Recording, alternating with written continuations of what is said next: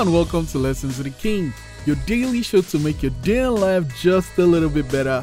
Today's lesson 192, blow their minds often.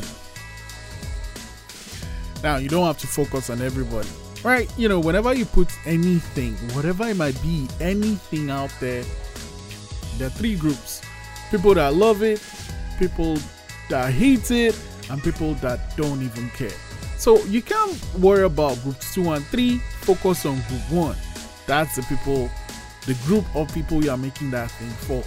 So whenever you make something, focus on the people that love it.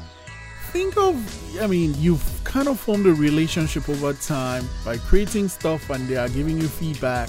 However, ever so often, you should put something that makes to blow their mind. Didn't I blow your mind this time? Didn't I? I can't remember who sings that song, but you can Google it or check it on Spotify.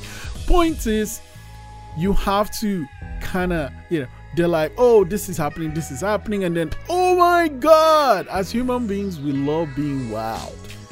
So you should give that to them and give it to them often. Today's prompt: what do you do to blow minds? And how did it feel? Man, it feels good when you blow minds. I love it. Lesson 192, blow your minds often. I'll see you tomorrow.